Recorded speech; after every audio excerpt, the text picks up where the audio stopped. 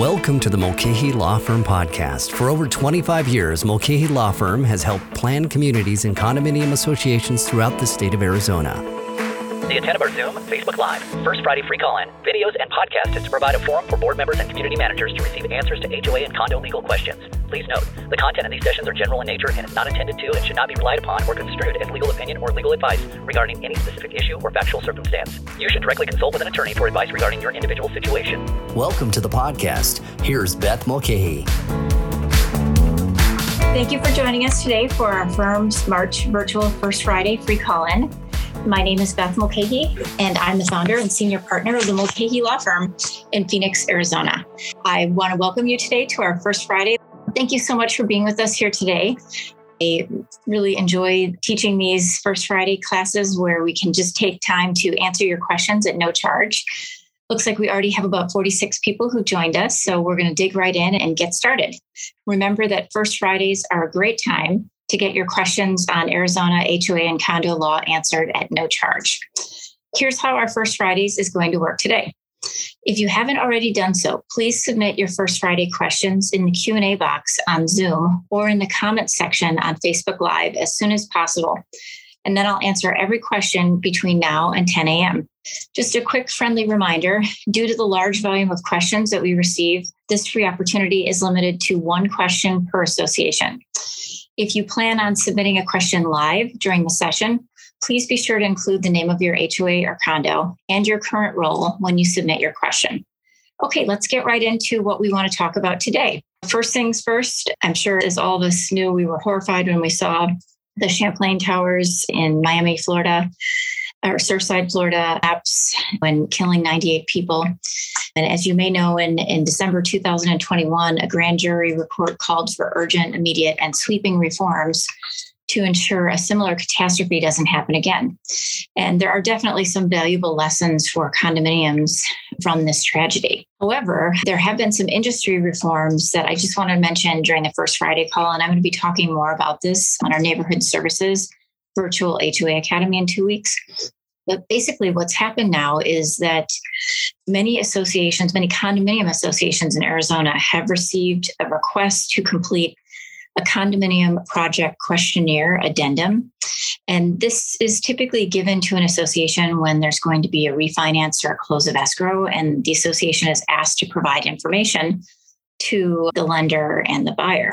And basically, this is a direct result of the Surfside, Florida collapse, tower collapse.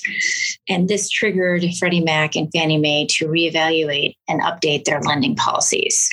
So these new policies went into effect in January 2022, and it kind of caught everybody off guard and by surprise, frankly.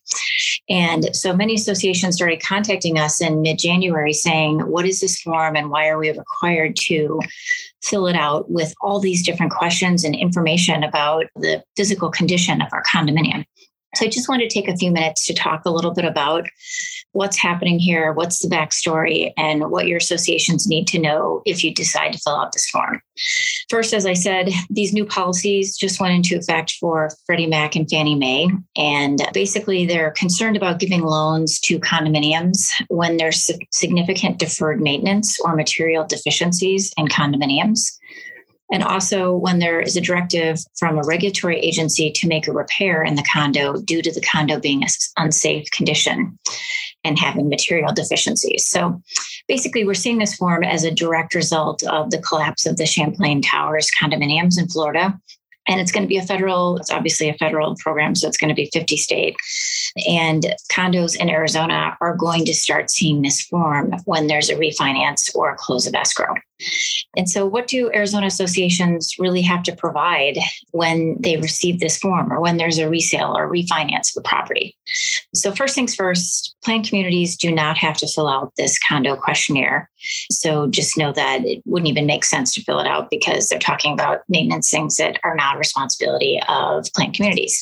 But if the association is an Arizona condominium, whether or not to opt to fill out this form is really complicated. And one thing I just want to mention is that CAI, the Community Associations Institute, national think tank that provides free information, and you can pay to have their education. To association board members, owners, and managers, they have requested that Fannie Mae and Freddie Mac withdraw this questionnaire until more information can be discussed. And so it appears that CAI is also very concerned about this condo questionnaire that the condos are receiving. Okay, in our opinion, condominium associations are under no legal obligation to complete this condominium project questionnaire addendum. Remember that under Arizona law, associations are only required to provide responses to, if you're a condominium or a planned community with over 50 lots or units, you're only required to provide disclosure information as required by Arizona statutes. And so the questions in the new questionnaire that's been put out by Freddie Mac and Fannie Mae, they are different from what the Arizona requirements are right now. And we're going to be providing you a full listing of the statutes. We also have a great cheat sheet on disclosure fees. If you're interested in seeing that, that's on our webpage at mulcahylawfirm.com. And basically, the Arizona disclosure laws have been on the books for many years. You are required to fill out the paperwork when that request is given to an association when there's a sale, resale, or a refinance. So what are the implications if your condominium decides not to fill out the paperwork that's submitted to you by Fannie Mae and Freddie Mac? The implications are that it's possible that your owner or your future owner who's trying to get a loan through Fannie Mae or Freddie Mac, that they won't be able to get a loan through that avenue. And some escrows may fall through. And owners could therefore be negatively impacted if they're unable to refinance their properties or have to refinance at a higher interest rate, or maybe they can't get a conventional loan. And this kind of creates a tricky dilemma for associations. If associations that are condos don't respond to the condominium project questionnaire addendum, they may get pushback from their owners because the owners may be negatively impacted by the decision. But if they do fully respond, if the associations that are condominiums in Arizona do respond to the condominium project questionnaire addendum, and you answer every question, you might be creating future liability for the association and maybe even for the management companies that manage these condo associations. So associations really do need to be very careful as you're navigating this tricky issue. I exchanged emails yesterday with a medium-sized management company CEO. And this particular CEO told me that their company has, as a policy, they are not filling out the condominium project questionnaire addendum for condominiums, just because of the uncertainty regarding knowledge about the questions that they're asking. And if you are interested in receiving a copy of the questionnaire, if you haven't seen it yet, you're welcome to contact me at bmulcahy@mulcahylawfirm.com, and I'd be happy to share it with you by email. But the bottom line is there's a lot of questions on that questionnaire. And the reason why we're, advising our clients to really think about this before you fill it out is because do you really know, without having a structural engineer look at your condominium, the true condition, the structural integrity of your condo? And if you're making representations in this form, it could come back to haunt the association's board because you're making claims on things that you may not actually have direct knowledge on. It may also affect the management companies because you don't live there. You're basically just managing the property. There could be increased liability for you. So bottom line, be careful on these forms. Think about whether or not you want to fill it out. And we stand here ready to assist condominiums. If you have any questions regarding this new questionnaire and navigating the industry changes that we're seeing in the aftermath of the Surfline collapse. So please be sure to contact us at Mulcahy Law Firm if you have any questions or if you're concerned about filling out this form for your condominium. Okay, brief update on what's going on in the legislature. Just bottom line, this year, 2022 legislature is going to be a huge year for condo and HOA bills. We're coming off of 2 COVID legislative years, and we've seen so many HOA and condo bills, over 17 that have been introduced this year. I think we're probably going to get between 5 and 7 of these passed this year. And I just want to give you an overview of what we're seeing so far. So these are the bills that pertain to HOAs and condos. We're seeing additional flags being allowed to be flown within the association. They're requesting that associations allow first responder flags, additional military flags, and additional uniformed service flags. We've seen some green bills on artificial grass, associations being required to allow artificial grass in an association. Solar and water bills, we're also seeing some that would pertain to associations. We are seeing an enormous amount of bills regarding vacation rentals, short-term rentals, and how it impacts condos and planned communities, how it impacts cities, towns, and municipalities. So there's definitely going to be something that happens on that this year, which is good because there's a lot of changes that are needed. We've seen a bill that would lower the requirement to amend your documents. We've seen political sign bills, a bill on peaceful political assembly within your association on association matters. We've also seen a really interesting trend this year where we'll see a bill that will have a lot of bad things for HOAs and condos and then a couple good things. And I'm calling those balance bills. They're trying to make it palatable to both sides by introducing a bill that has good and bad for maybe owners that are homeowner type bills that are in favor of more homeowner rights versus association bills that might be more related to bills that positively impact associations. So each week the legislature is in session. Our firm continues to post an updated summary of the pending HOA and condo bills in the Arizona legislature. You can find this weekly updated summary on the homepage of our firm's webpage at mulcahylawfirm.com. And we're also going to share this with you on Zoom and Facebook Live now. And so you will have a copy of it. And if you want to look at it anytime while the legislature is in session, just go to our homepage of our webpage at mulcahylawfirm.com. And right in the middle of the page, there's a place you can click and you can see the most updated summary. We usually update it every Monday when the legislature is in session. And of course, when the legislature finally concludes for the year, I think this one's going to go right to the end. So probably at the end of June, our firm will have our legislative update with all the bills that passed in 2022 on our website. And we'll also be talking about it throughout the summer and throughout the fall on First Fridays and also during our Neighborhood Services Virtual HOA Academy. Stay tuned. It's going to be an exciting year. Buckle up and let's see what the legislature gives us.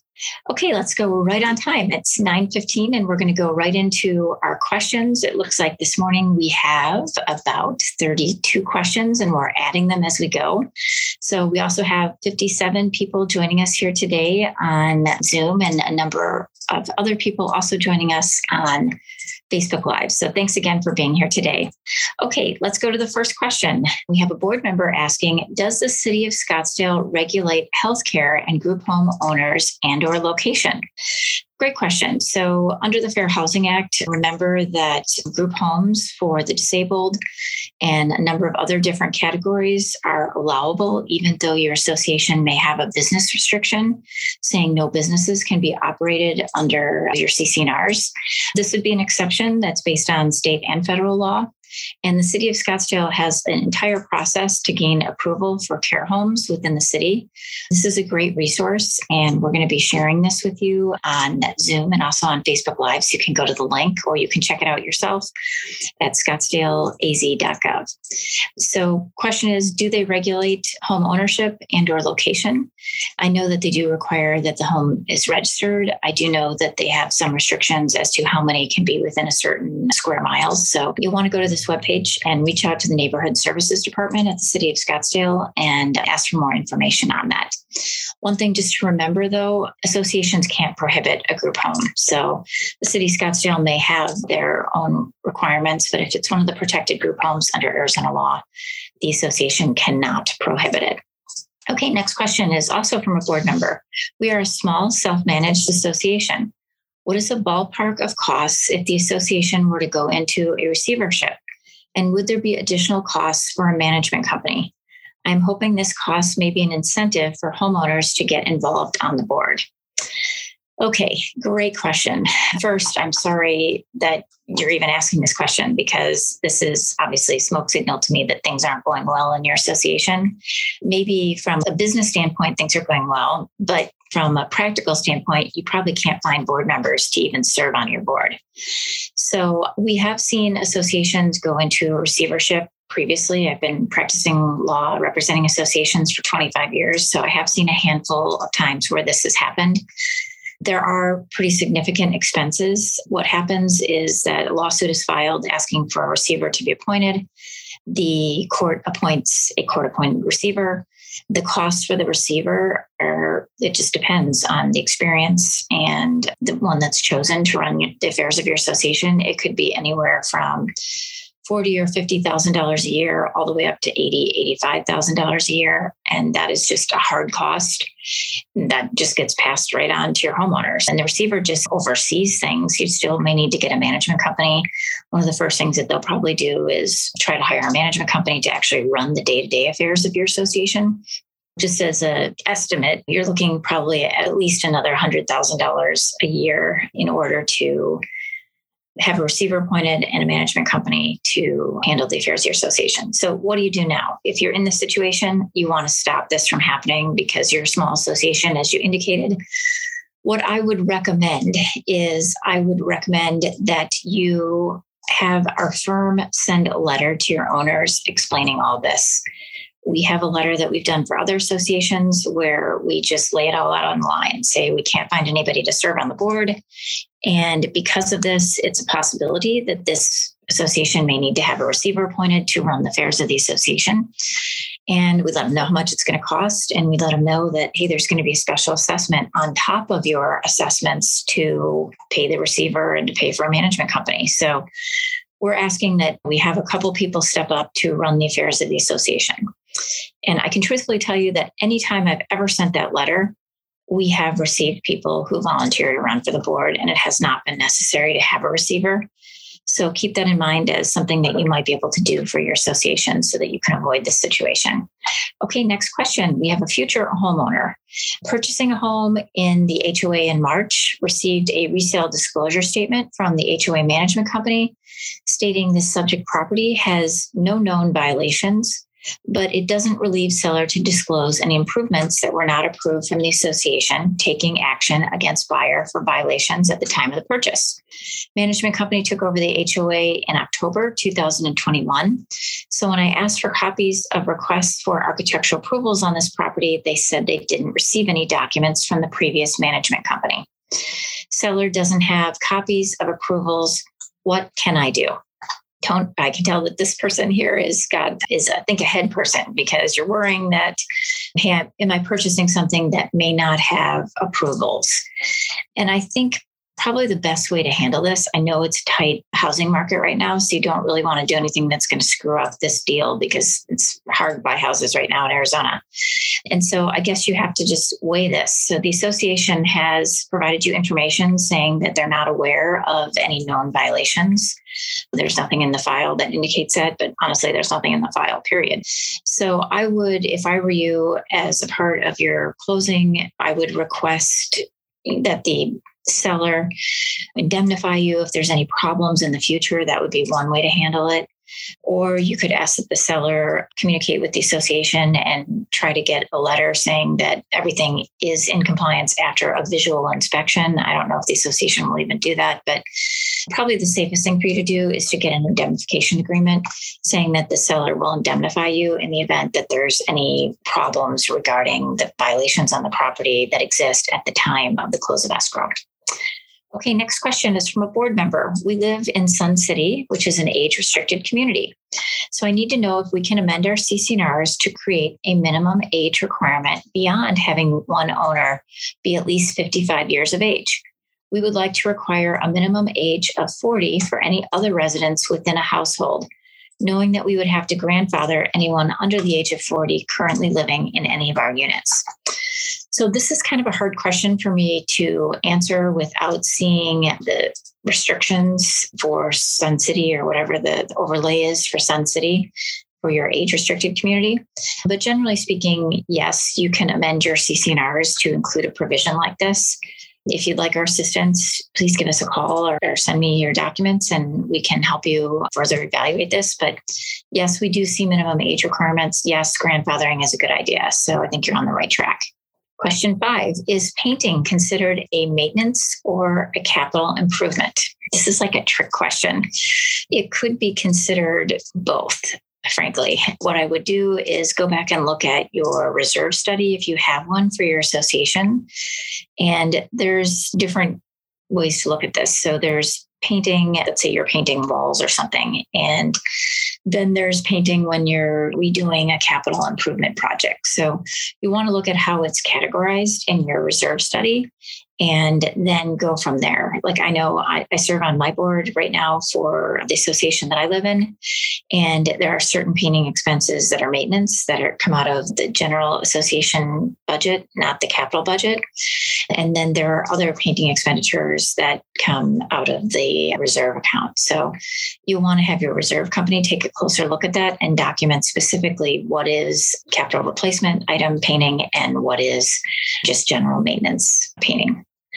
Okay, next question. Our HOA is self-managed. The board is discussing providing laptops and software for board members so that they are not using their personal computers for HOA business.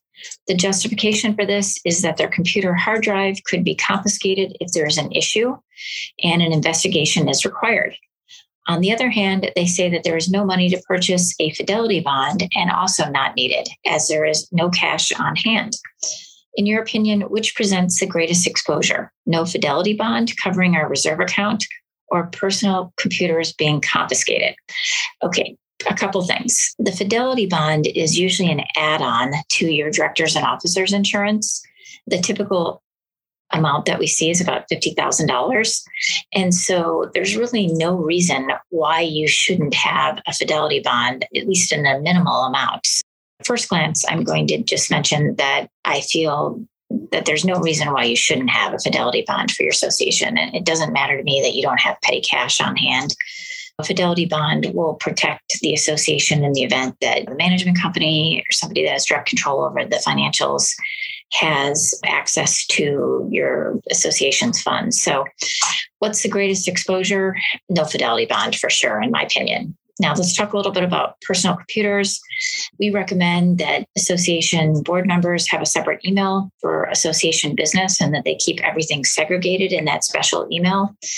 Really, all the books and records of the association should be with the association's management company, or in your case, you're self-managed. So maybe what you need to have is a repository, a box with all the documents that the owner files, or maybe store it in the cloud if you're technologically advanced.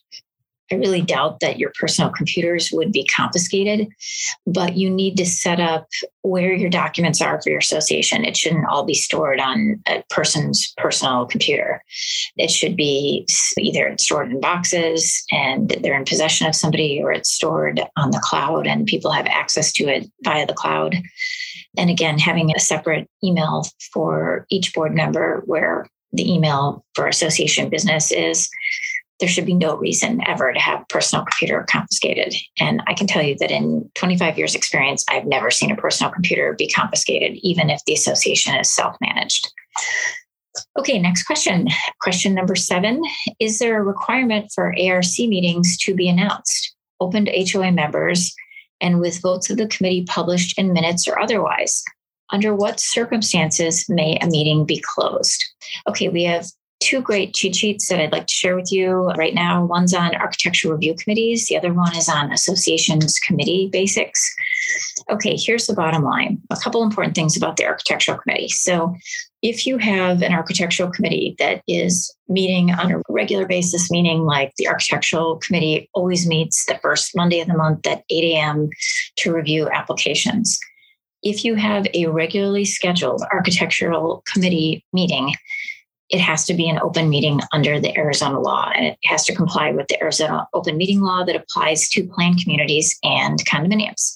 So remember, if you have regularly scheduled meetings of your architectural committee, it has to be an open meeting. If it's not a regularly scheduled meeting, which I would say 90% of the associations we work with in Arizona, we have over 1,000 clients, then you don't have to make this an open meeting. So best practices is that your architectural committee, when you do meet, that you have minutes. If you want to make it an open meeting, even though it's not a regularly scheduled meeting, you certainly have the right to do that, but you're not required to do that. But you should have minutes. If you're making decisions by email, please be very careful on that. It's best for the architectural committee to get together on a Zoom call and have minutes and make a decision that way versus by email. If you do make a decision by email, just make sure that there are minutes that are decided on what was decided. And then those decisions should be reaffirmed at a architectural meeting in the future. The best case scenario, in my opinion, best practices is just hop on a Zoom meeting, review the applications quickly and move forward. Under what circumstances may an architectural committee meeting be closed, like executive session? We really don't see that. The executive session only applies to regular board meetings where you can go into executive session to discuss topics like advice from your attorney, delinquencies, violations, issues maybe with a vendor on their performance. So it would be very unusual for an architectural review committee to have an executive session. Okay, next question. Let's see. Our 30-year-old bylaws do not prohibit short-term rentals, yet the rentals are ruining the quality of life for those near them. What can we do? Heavy fines for complaints? Really great question. So we have 2 cheat sheets that are really helpful for you on this. The first one is on rental restrictions, on rental properties, dealing with rental properties. I think that would be a helpful cheat sheet for you to look at. And we're going to be sharing that with you shortly. And then also amending association documents and implementing rental restrictions is also a really useful tool for you. Okay, bottom line, if you have short-term rentals that are a problem, first, it depends, what city do you live in? I think I know where your association is based upon name of the association. I think you're probably in Phoenix proper. Reach out to the city of Phoenix and see if they have any restrictions on short-term rentals. I know that a number of cities are now having ordinances passed that talk about if there are wild parties, making complaints to the police, et cetera. And there are some procedures in place that the cities and towns and municipalities are implementing that might be helpful to your association if there's a problem. And that's step number 1. Step number 2, think about amending your CC&Rs to limit rental restrictions that would be short-term rentals. So you might be able to implement a minimum rental period of 30 days, 60 days, 90 days. Fine the owner for the behavior of the tenant. So I've had a number of cases here the past 2 weeks where we are reaching out to the owner of the property regarding their short-term rental tenant and notifying the owner of all the problems and levying fines. Just remember that if you are going to levy a fine, you have to give notice and an opportunity to be heard before you levy the fine. And really fast track this to your attorney or to our law firm to help you. We have been very successful in managing difficult rental properties. And the best advice I can give you is have a law firm reach out to the landlord owner, let them know that we're going to fine you. We're potentially going to file a lawsuit against you if this behavior doesn't stop, and then follow through on it. Because the thing that speaks loudly to landlord owners is money. And if they recognize that this tenant is going to cost me money in fines and it's going to cost me money in attorney's fees if we have to file a lawsuit, they are going to evict that tenant. One other thing, if you have a bad tenant and possibly there's criminal activity going on the property, the landlord is responsible for not abating a criminal nuisance. So you can also let the landlord know that, hey, not only are you potentially subject to all these civil penalties and civil remedies, such as fines and a lawsuit, and then having to pay the attorney's fees when you lose in the lawsuit, there also may be criminal penalties against you for failing to abate any criminal activity. Abate meaning stop any criminal activity by your tenant. And that's really pretty serious. And we have seen, interestingly, the Maricopa County Prosecutor's Office prosecute some landlords for allowing criminal activity to exist in a rental property, which is really interesting. Keep all those things in mind and make sure that you take a look at our 2 cheat sheets on handling rental properties and also on how to amend your documents to implement a short-term rental restriction. Okay, next question. A private citizen or member of our community publishes a newsletter using the association's name and logo, which makes it appear to be from the association. It is an attempt to mislead the community with one's personal opinion. Is this legal, and how does the association stop this behavior? I don't know if this is something that's new in the pandemic. I guess I've been doing this a long time. I know I've seen this in the past, but most recently I've seen a tidal wave of this problem happening in associations. Literally, just this week, I've had this question 3 times. So what is the best way to handle a disgruntled group of owners who are creating publications, whether I've seen the Facebook page, I've seen posts on Nextdoor, I've seen now you've got a newsletter. What's the best way to handle owners that are doing this? Can we stop them from their free speech? So first thing on your example, they shouldn't be characterizing themselves as a board member or speaking on behalf of the association. So if they're doing that, it's appropriate for the association's attorney to send them a letter telling them to cease and desist. They also shouldn't be using your logo if that's protected under copyright or trademark laws. They shouldn't be doing that. That's from a legal side. But then from a practical side, how do we handle this when we've got these people that are just constantly out there promoting misinformation? And I had a lengthy call with a board member on this yesterday. So the best way to counter misinformation in an association is to be constantly communicating with the association members regarding the truth, the reality, and not getting super negative about this other group, but acknowledging their presence, acknowledging that they like to have chaos and they're trying to tear apart the association and how much money they're costing the association in terms of time, money, effort. Frequently, publications like this and groups like this that are so destructive, they end up having people, there's a retention problem. We can't keep board members. We can't keep the managers. We can't keep the attorney. And it ends up just being a really big negative for the association. So associations that are in this position, if they're stating that they are representing the association or that they're a board member using your logo, you have a legal right to contact them and tell them to stop. But they're not going to stop. They're just going to stop using that information. They're going to call some other name like the disgruntled group of ABC HOA or Citizens for the Truth of ABC HOA or whatever they come up with. And trust me, this is not a novel thing. This happens frequently, like I said. So be the truth teller. Constantly be communicating with your owners regarding what's going on. The associations that communicate the most have the fewest problems. So it's going to take a little while to build trust with your owners, especially if this group is really destructive. But over time, people don't want all the drama. And eventually they're just going to stop listening to the naysayers. The association is really providing valuable, timely, and true information regarding things that are going on in your association. I really recommend that you increase the level of communication and recognize, I said this to the board member that I talked to yesterday, being on the board is not a fun job. Okay, we realize that if we're on the board. And this is just an add-on that makes the job miserable. And if you can have a thick skin and recognize that the time that you put in communicating to your owners will make this problem go away, there is a light at the end of the tunnel, and that is the best strategy to handle this. Okay, next question. Explain what a special meeting of the board is, under what circumstances one could be called, and correct notification to owners. Our bylaws state notice to members for a special meeting of the board is as required by law. The previous board has replaced the regular meeting with special meetings using 48 hours notice required, nor board meetings, then limits discussions to topics they choose, which are typical board agendas and not emergencies.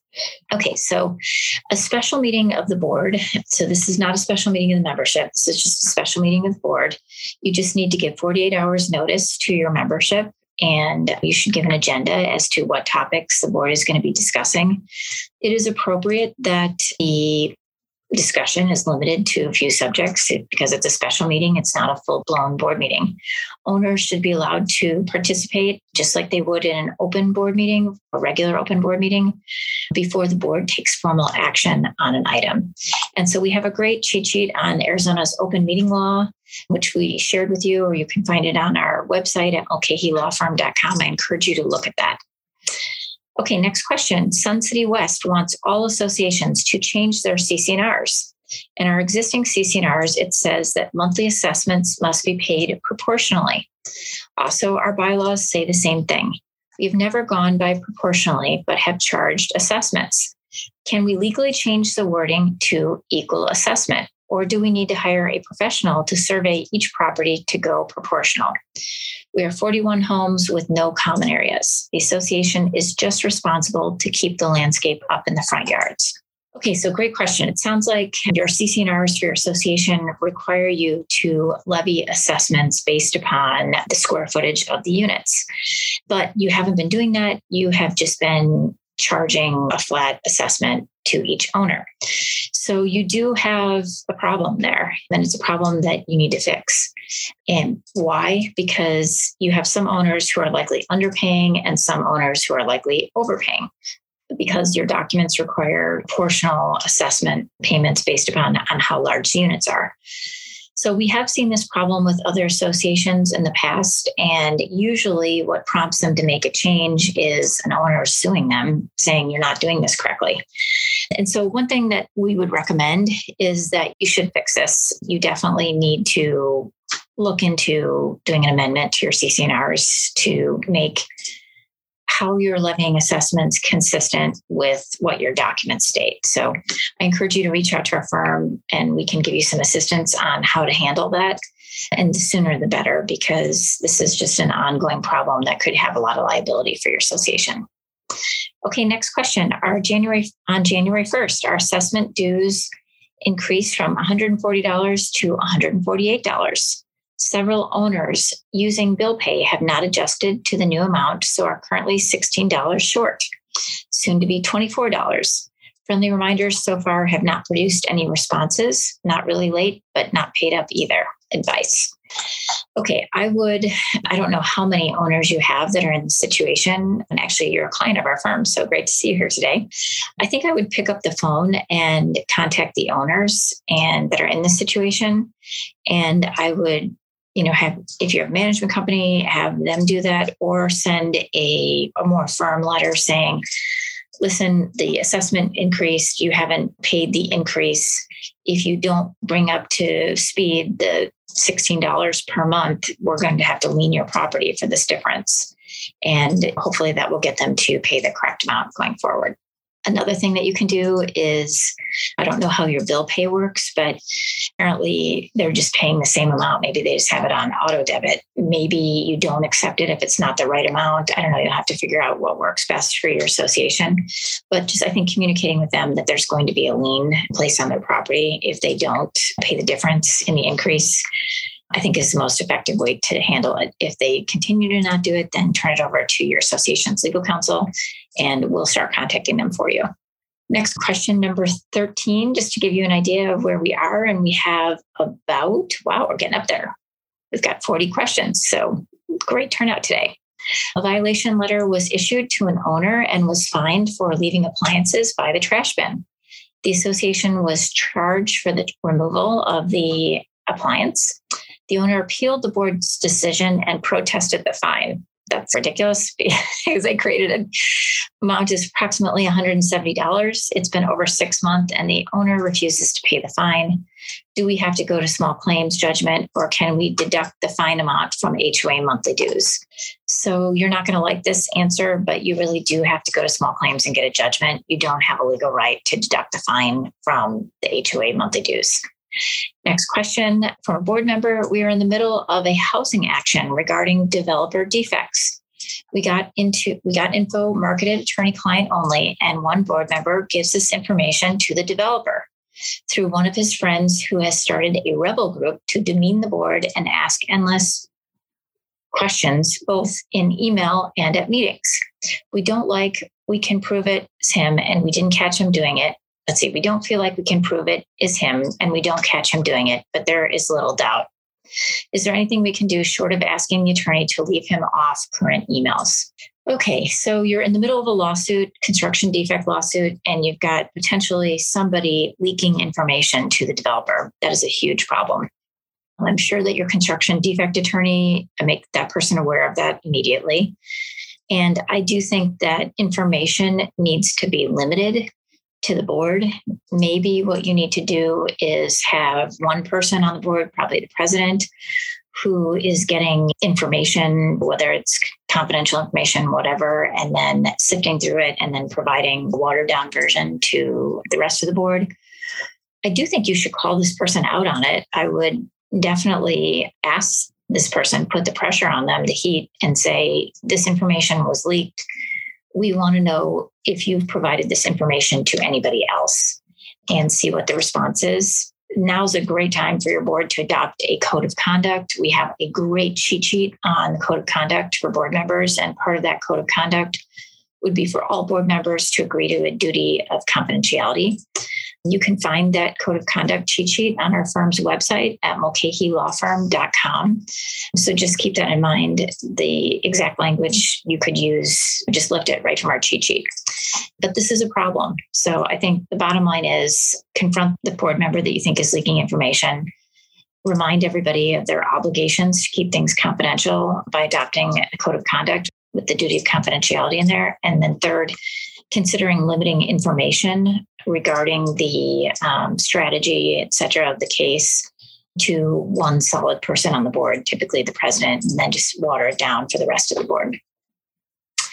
Okay, next question. I'm puzzled about the role of the HOA dispute process with the Arizona Department of Real Estate. Is an HOA or homeowner required to take a complaint through the HOA dispute process in the Arizona Department of Real Estate? So no, there is no requirement to do that. It's optional. It's only for HOAs, condos, and their respective owners to resolve disputes. It's the only place where you can go to the state agency to resolve disputes. You also have the right to go to Superior Court. It's your choice. Or Justice Court, it's your choice. There are pros and cons on going to the ADRE to have disputes heard. It's quick. The administrative law judges, in my experience, are very competent. But there also are some negatives in that attorney's fees aren't recoverable, et cetera. The bottom line for your question is, are you required to do this as part of the way to get to litigation? No, it's optional. I would encourage you to check out their website. Just type in like Arizona Department of Real Estate and HOA or condo disputes, and it'll pop right up and it can answer lots of questions about how that dispute process works. Okay, question 16. We have one property that was vacated over 3 years ago. The property is now owned by HUD. We have made many attempts to contact HUD, no response. The property is in bad shape. Signs of water damage and mold. In your experience, is there a way that we can get the City of Phoenix or Maricopa County involved? And would they be more successful in penetrating HUD than we have been to date? So great question. HUD is a problem.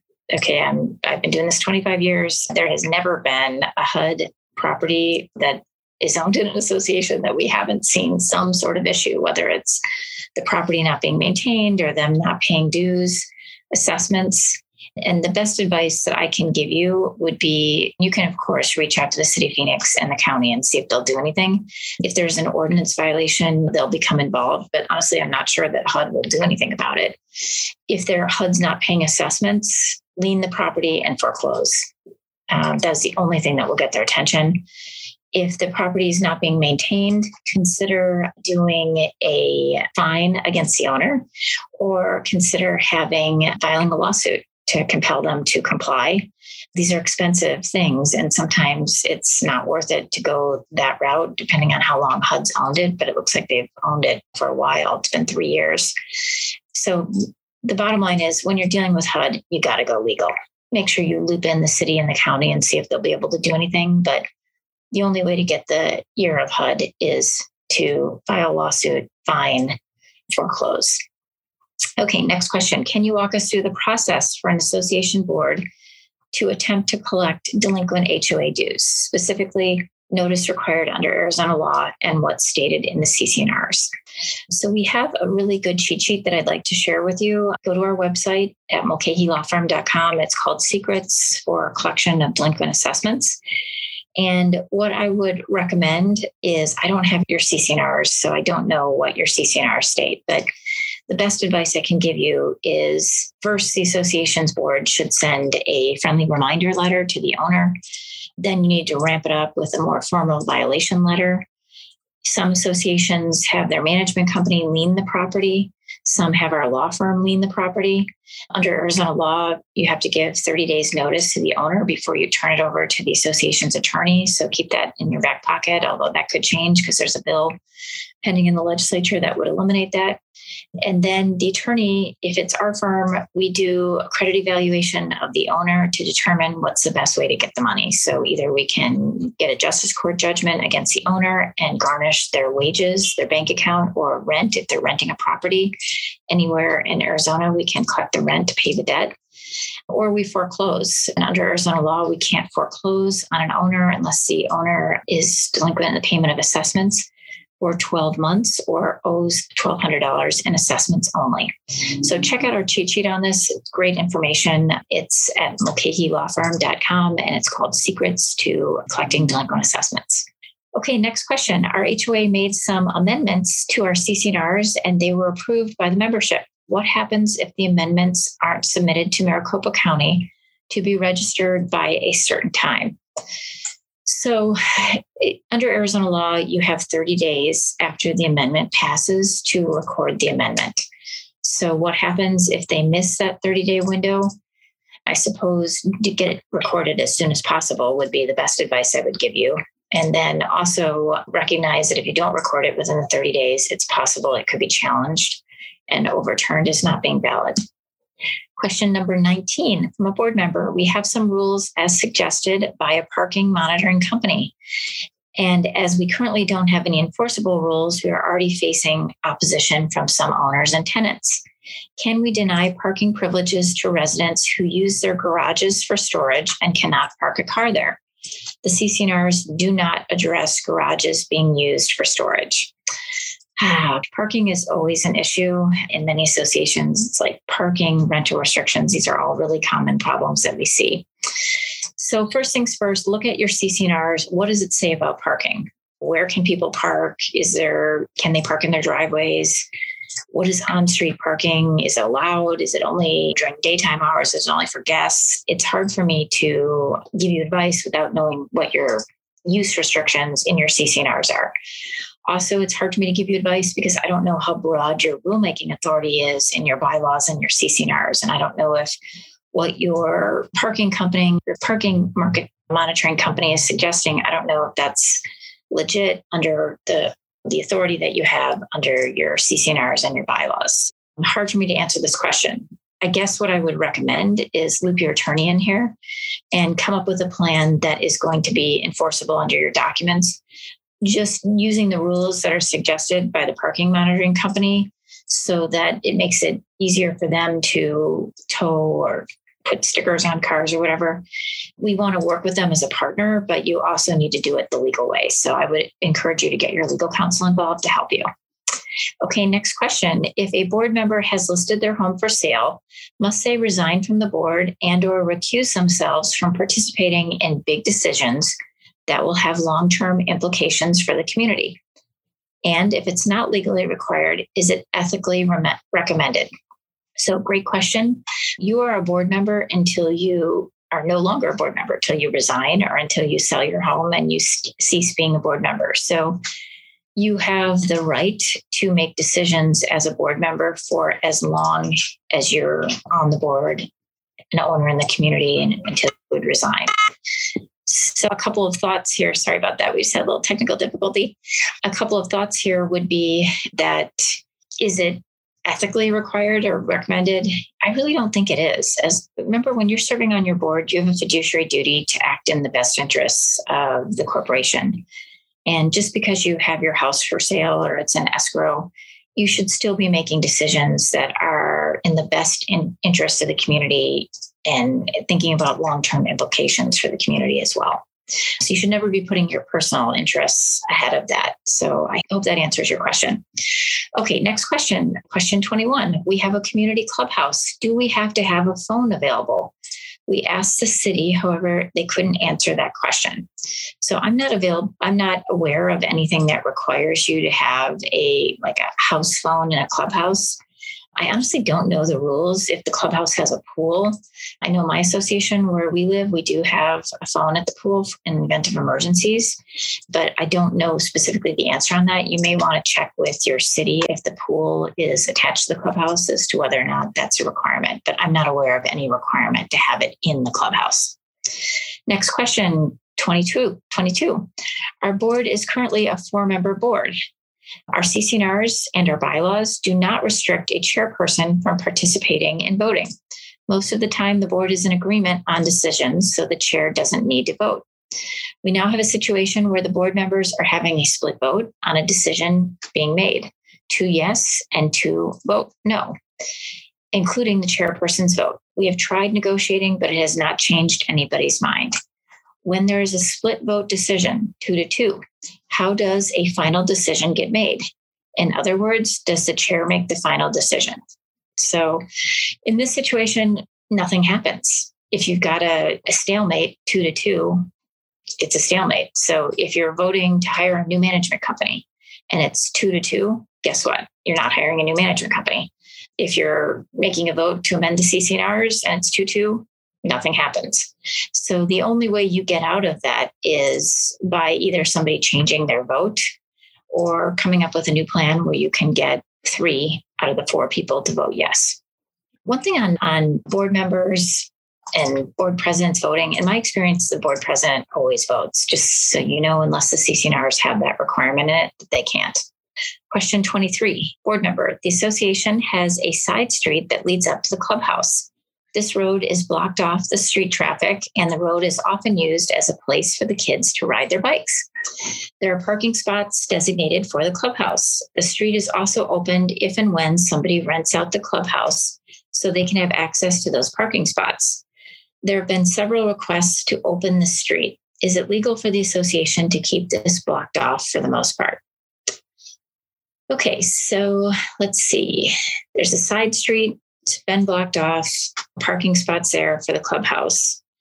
It's opened up if there's a rental and you need access to the parking spots. Really, it's just a board decision. So majority decision, whatever the board wants to do. Here, it's majority rules. Now, if there's some sort of a legal implication on this, like the street is dangerous or something, I don't know. I can't really foresee anything, but from my perspective, it's a board decision whether to block or unblock it. It looks like it's been unblocked before because for when the clubhouse is rented, it's allowed to be unblocked. So if a lot of the kids are riding their bikes there, you want to think about it. Hey, if we unblock this, there's going to be potentially an accident. I don't know if that's something that could happen. Just taking into consideration the totality of the circumstances, the board should just try to make the best decision here. Question 24. A new board member asked about a fidelity bond. I did not see that language in the insurance packet. Do HOAs usually have that protection? So we briefly touched on that a minute ago. We have a great cheat sheet on our webpage under the cheat sheets tab called insurance that I would recommend you look at. It's at mulcahylawfirm.com.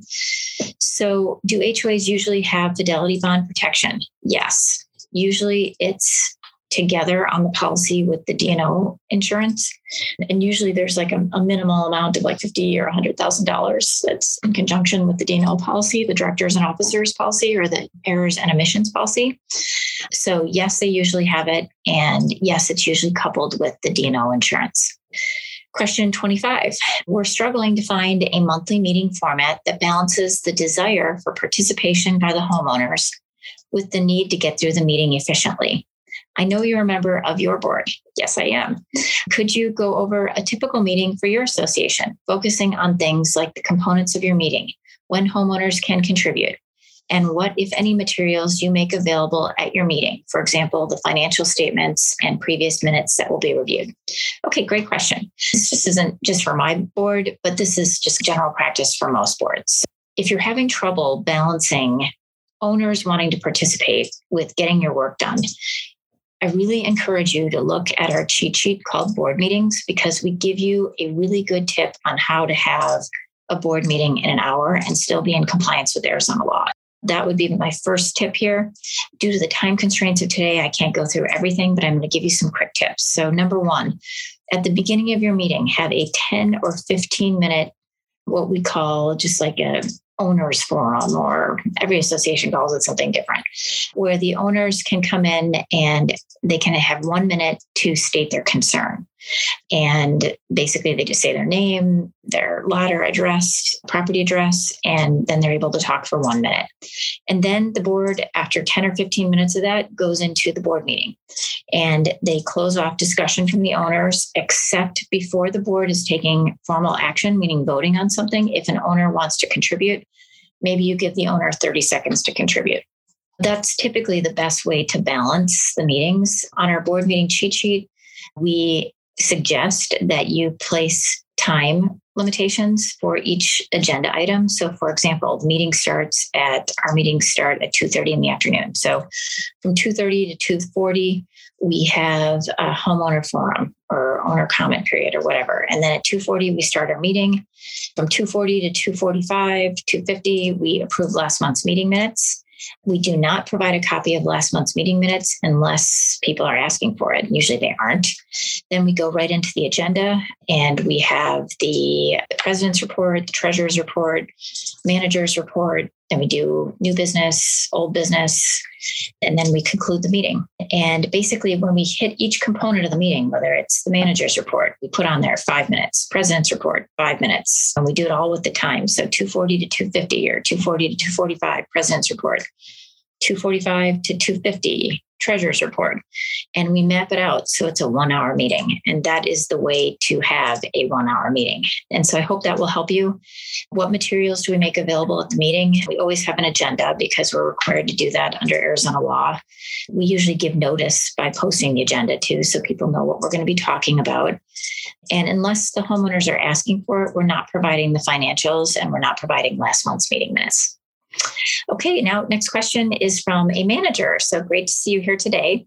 Our CC&Rs do not depict or include maintenance items that are on the final plat, which has precedence.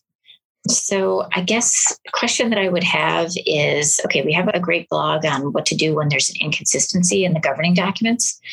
And actually the plat does take precedence over the CC&Rs.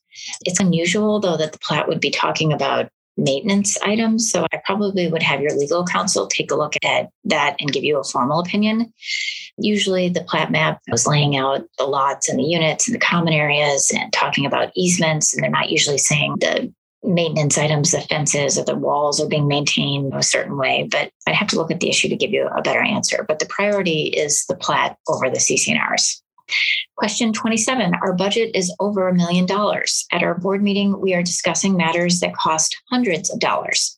Should we have a dollar amount that does not need to go to the board?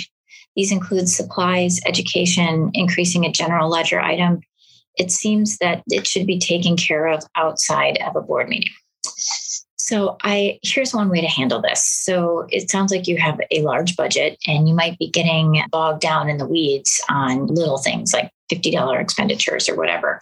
So the way for your board to handle this would be to, come up with a motion whereby, the manager or the board members are allowed to spend a certain amount of money without getting board approval at a formal board meeting. So you could say any regularly reoccurring bills, we automatically pay those without having to discuss that at a board meeting. Any bill that's less than $5,000, we can go ahead and pay those bills without discussion at a board meeting. It just gets tricky because like supplies, that should be a no-brainer. That should just be done. Education, it just depends. If somebody's going to a seminar that's going to cost thousands of dollars, that probably should be approved by the board.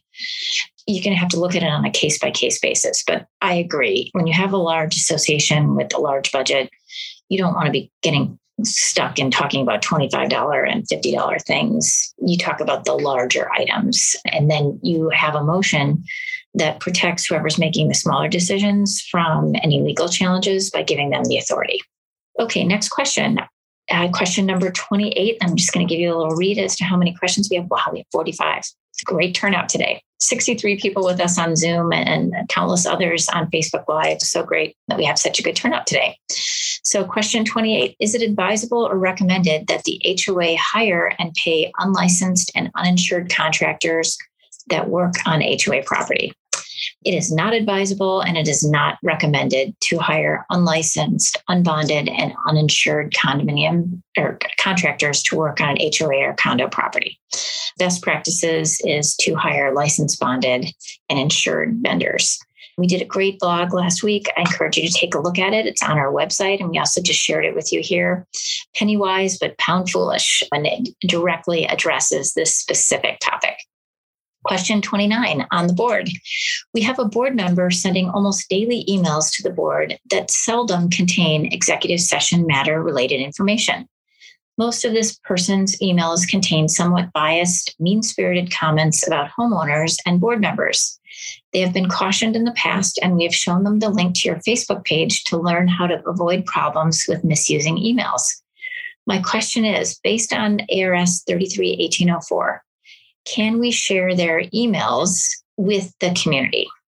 Okay, so I think I would be really careful about doing that because that's going to subject the association to liability because you said that they're unprofessional nature emails, so don't be sharing those with the community. Number two, you got to get this board member under control because this is a problem. And having a board member like this it's horrible. It's horrible for the other board members to be getting that many emails. Nobody wants to be dealing with that on a volunteer board every day, all that negativity and also possible open meeting violations. So I think we had this situation actually on my board many years ago. And the way that we handled it is the rest of the board said to the one board member, do not send us emails anymore. We don't want these emails. They're inappropriate, they're unprofessional, and they're a potential violation of the open meeting law. Please stop. And if the person didn't stop, then they blocked them, frankly. So this is a problem. I think your association needs to talk with this board member and make them aware that this is a liability, this is potential open meeting violation, and this board member needs to stop. If the board member doesn't stop, then the board just needs to stop accepting emails from this person. Okay, what can be done about board and property management company that ignores the community bylaws, moves the deadline for board applications 2 weeks earlier than the bylaws dictate, and the head of the nominating committee, which approves applications, is himself running as a candidate? Possible unethical behavior. Okay, so this can be a problem. We do sometimes see things like this happening. So what I would do, it sounds like you're on the board. So you have, based upon the information you provided to me, you have the direct ear of the board. And so I think you need to document in writing and in meeting minutes that you are concerned regarding these violations and the possible conflict of interest. And if they continue forward, you've protected yourself by documenting it. It's not right that they're handling things this way. And it's okay for you to say that I said that. And just so you know, this video is on our website. It will be posted on our website within a couple of business days. And also it's automatically on our Facebook Live page after the seminar. So you could just scroll right to this point in the video and show it to the rest of the board that you need to be following what your bylaws say. And I think it's a conflict of interest for somebody to nominate themselves. If they're the chair of the nominating committee, they should have recused themselves from the nominating committee and have independent nominating committee members. Next question from a board member. I have a question for you regarding HOA minutes. If a unit owner in a meeting asks for something to be completed and a board member agrees to complete this task, can this be added to the minutes? It can be if you want it to be, but really it's not proper. The meeting minutes are the official record of what was decided by the board at the meeting. If you look at our board meetings cheat sheet, we have a great summary of how to take perfectly proper meeting minutes on the second page, the backside of that cheat sheet. Again, meeting minutes should be concise, one page, and it's not everything that was said. Maybe you're asking this question because things aren't getting done. Maybe a board member is agreeing to do the task and they're not actually doing it, and it's a problem. As a board member yourself, you can ask that this information be included in the minutes, and as a board, they can decide whether or not this information is included. Next question, 32. What can be done to provide assistance to homeowners? Can anything be placed in the CC&R's rules or bylaws to address this owner-tenant disruptive behavior? Fines, legal letters, Our current management company says call the police and offers little assistance to neighboring homeowners. I am a current homeowner of an association and I'm running for board. Okay, well, good luck to you as you run for the board. I would recommend that you look at our cheat sheet on rental properties. We have great information on how to handle disputes with owners that have tenants and the different legal remedies that we have. I've talked a little bit about this already today, about finding the owner, considering pursuing legal action against the owner if there's problems with the tenants, contacting your city, town, or municipality to see if they have any ordinances that may help you. But check out the cheat sheet. I think it'll be helpful to you, and I wish you the best of luck as you serve on the board. Hopefully you'll be elected too. Okay, next question. We're on question number 33, and we have 45 questions total. Okay, what we have architectural control disclosure form and a judgment question, felony and judgment question. Does the president, VP, and treasurer sign this form, or should the secretary and members at large also sign? This seems like I'm not sure I fully understand the question. It doesn't seem to make sense. So apparently you have an architectural form, some sort of a form that you're putting out. I don't know if it's at like the close of escrow or if this is like an approval. I can't really comment on this unless I hear more about what the form's about. Generally speaking, if you're doing a disclosure form as per the sale of a property, typically either the manager or the management company, if you have one, or an officer of the board would be able to sign that. I don't know what you mean by a felony or judgment question. That seems very unusual. That's not something that we would ever see in a form that, associations disclosing. Okay, next question. If an owner gets a FHA reasonable accommodation for hardwood flooring, can he rent his unit out while he is not there? Good question. So apparently under the Fair Housing Act, this owner asked for a reasonable accommodation due to some sort of protected class that they're under the Fair Housing Act. And now this person's renting out the unit, and I'm guessing that this is a condo and hardwood flooring is potentially a noise issue. What you may want to do is you may want to mention this to the owner and indicate that maybe we need to have rugs to limit the noise if there is going to be noise, and that reasonable accommodation only applied to his request to live there. You can't make him change it back, of course, but there need to be modifications so that there is no nuisance for any neighbor that might be hearing excess noise due to the hardwood flooring. Next question, 35. Our association is self-managed and does not have a reserve established. We've just had a reserve study done. We will need $500,000 over the next 10 years. Do we tell potential buyers that the reserve account dues is being considered? We are looking at $120 a month in addition to our normal operating budget costs or dues. Does the new reserve fee need to get a vote of the membership?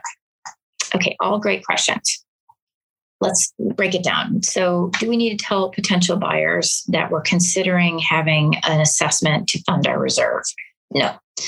You are under no legal obligation to tell a buyer until that actual assessment has been levied. Obviously, the seller, if they're hearing about it through meeting minutes, they may have an obligation to disclose it, but it's not a reality until it actually gets passed for the association. We have to disclose it as a disclosure statement. But the seller, if they're aware of it, it may be something that they may need to notify the buyer of if they're selling their property. Okay, so you're looking at doing an add-on to your regular assessment rate.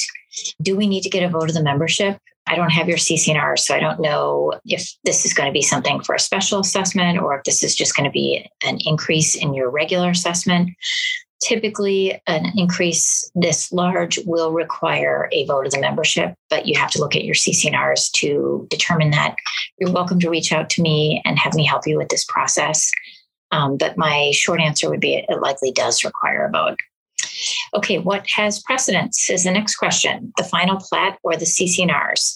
Under the hierarchy, the plat has final precedence. Next question, 37. The board has a vacancy to be filled for the remainder of the resigning board members' terms. Since our annual meeting is soon, we decided to place the position on the ballot as a one-year term. Management company says it needs to be a 3-year term, which will throw the director rotation off. Okay, there must be something like in the universe right now, because I'm getting this question all the time. This week has been probably 2 or 3 things in my inbox right now where they're really difficult and complicated problems regarding the term of members. It's really hard for me to answer this without looking at your bylaws and without looking at the term of what the director's term is, what your bylaws say, because sometimes when you have a board member that resigns, the board member that you appoint is only appointed until the next term.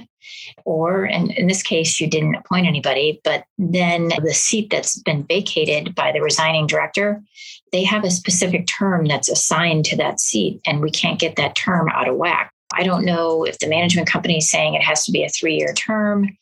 That doesn't sound right based upon how these things normally work. Normally, the term, even though the person resigned, that term stays the same. We just fill in another body to take it over. And that body will be whoever's elected at the annual meeting. And remember, though, that the candidates with the highest votes typically get the longer term. So be really careful on that. Okay, next question from the president of an association. What is the address to review your cheat sheets for rental properties so we can copy and use them? We are looking at clarifying our CC&Rs by using just a new template made available by our master association, or I'm not exactly sure you use the name, but I don't want to use it in this presentation, for amending and restating our declaration of covenants and conditions and restrictions. For our HOA, we have 34 units. Okay, so what is the address to review our cheat sheets on rental properties? All you have to do is go to our webpage at mulcahylawfirm.com. All of our cheat sheets are listed on the cheat sheets tab. All you got to do is go into the search engine for our webpage on the cheat sheets tab and type in rental properties. And that information is there. It looks like you're looking to amend your CC&Rs. I'm a little bit concerned about using a template made by somebody that's not a law firm, so be really careful on that. Every association should have their legal counsel assisting them as they are amending their CC&Rs, and just adopting a form template that may not even apply or have the same amenities that your association has is not a good idea. Of course, you can look at that and bring that to the table as something to discuss with your attorney, and I'm fully open to doing that, but just adopting a form template is not a good idea. Okay, next question. Question number 39. It looks like we have 46 questions total, so we're rounding the corner here this morning. Is it not normal to pay someone to be on the architectural review board? Just found out we are paying someone who does not live in our HOA to be in this position and is in a relationship with the HOA manager. Okay, this does not sound legit. I'll be the first person to say that. I do know that, like our association that I live in, we pay to have an architect to review the plans when they come in. So that is something that we do, and I'm okay with you doing, because total reconstruction plans sometimes do need to have an expert take a look at it to find out if it's meeting all the requirements of your documents. But having a non-board member or non-owner, serve on your architectural committee, and that person isn't like an architect or something, it does seem odd. Even having the architect serve on the architectural committee seems odd. The architect could be hired to review the plans and give their input, but the whole thing sounds fishy to me, and I don't like it. So I would definitely start asking some additional questions. Okay, next question from a client of ours. Good to see you here this morning. We have clubs who have club funds in excess of $100,000. I have recommended that these funds be transferred to an HOA-held account in a club line item for the club's future use. I feel that this would protect both the HOA and the club. Do you have any recommendations about this sort of thing? Should we move those funds, or should we leave the club funds in their own bank accounts? It's difficult for me to comment on this because I don't know what the clubs, if they have like articles of incorporation, if they're a separate legal entity. If they are totally a separate legal entity, it's probably okay. It's their money, so it's okay for them to keep that there. I just don't know how closely intertwined they are with the master association here. And so at first glance, I would say no.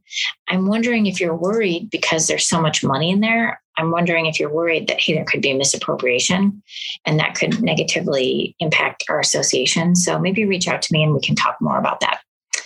Okay, if a previous board approved to repair an item 4-2 against legal advice that it is not the HOA responsibility, can the current board sue the previous board who voted against the legal advice to approve the repair? And how can those expenses be recouped? This is a sticky wicket for sure. I don't know what the dollar amount is here. Is this like $1 million? Is this $100,000? Is this $50,000? Is this $200? I don't know. The bottom line is if you sue a previous board for actions that they've done, it's basically, as the board, if you're suing a prior board, it's basically like suing yourself, because the prior board is going to turn the matter over to the association's insurance carrier, and the association's insurance carrier is going to defend the former board members.